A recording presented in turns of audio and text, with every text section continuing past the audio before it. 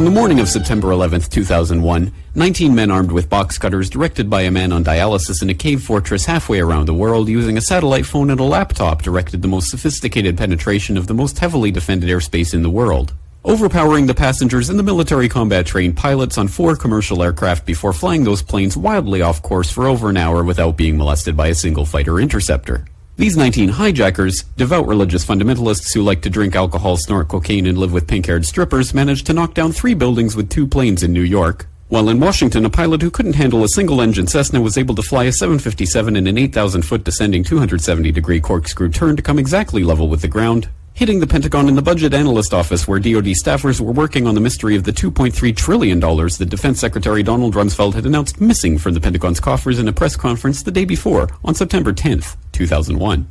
Luckily, the news anchors knew who did it within minutes. Osama bin Laden. The pundits knew within hours. Osama bin Laden. The administration knew within the day. Terrorists who committed these acts and those who harbor them. And the evidence literally fell into the FBI's lap. That a hijacker's passport was found blocks from the World Trade Center crash site, if you can believe that. But for some reason, a bunch of crazy conspiracy theorists demanded an investigation into the greatest attack on American soil in history. That investigation was delayed, underfunded, set up to fail, a conflict of interest, and a cover-up from start to finish. It was based on testimony extracted through torture, the records of which were destroyed. It failed to mention the existence of WTC-7, Able Danger, P-TECH, Sibel Edmonds, OBL and the CIA, and the drills of hijacked aircraft being flown into buildings that were being simulated at the precise same time that those events were actually happening. It was lied to by the Pentagon, the CIA, the Bush administration, and as for Bush and Cheney, well, no one knows what they told it because they testified in secret, off the record, not under oath, and behind closed doors. It didn't bother to look at who funded the attacks because that question is ultimately of little practical significance. Still, the 9/11 Commission did brilliantly, answering all of the questions the public had, except most of the victims' family members' questions, and pinned blame on all the people responsible, although no one so much as lost their job, determining the attacks were failure of imagination. Because nobody in our government, at least, and I don't think the prior government that could envision flying airplanes into buildings. Except the Pentagon, FEMA, NORAD, and the NRO. The DIA destroyed 2.5 terabytes of data on Able Danger, but that's okay because it probably wasn't important.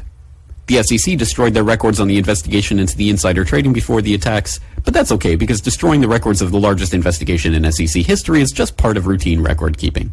NIST has classified the data that they used for their model of WTC-7's collapse, but that's okay because knowing how they made their model of the collapse would jeopardize public safety. The FBI has argued that all material related to their investigation of 9/11 should be kept secret from the public, but that's okay because the FBI probably has nothing to hide. This man never existed, nor is anything he had to say worthy of your attention, and if you say otherwise, you are a paranoid conspiracy theorist and deserve to be shunned by all of humanity. Likewise him, and her, and her, and her, and him. Osama bin Laden lived in a cave fortress in the hills of Afghanistan, but somehow got away. Then he was hiding out in Tora Bora, but somehow got away.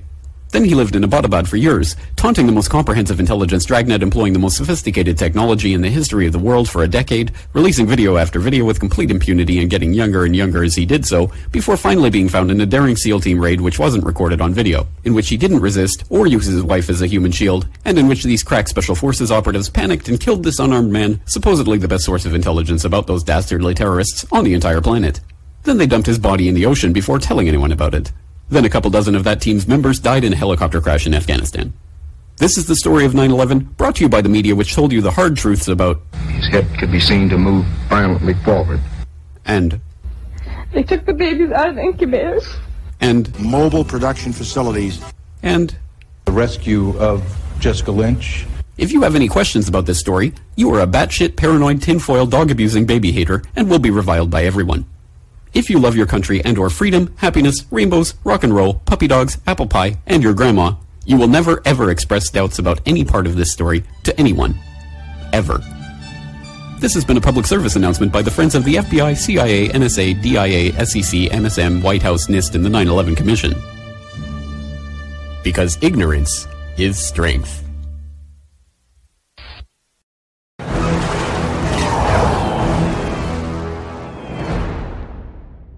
It's the 4th coin that we've released in the last year, and I believe the most powerful. The man in the arena coin, Teddy Roosevelt. Citizen of a republic. the man in the arena. There's only 10,000 of this coin in existence in the world. It will never be made again. And it's not just an amazing historic coin. It funds the information war against the globalists. This is something you want to hand down to your grandchildren. This is something you want to own. And as a fundraiser, it is funding the information war against the globalists.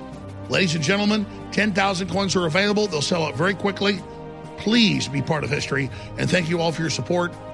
You can go to 1776coin.com or you can go to patriotcollectibles.com and secure this coin. There's only 10,000 of this coin in existence, and it funds the info war. Man in the Arena coin, Teddy Roosevelt, 1776coin.com.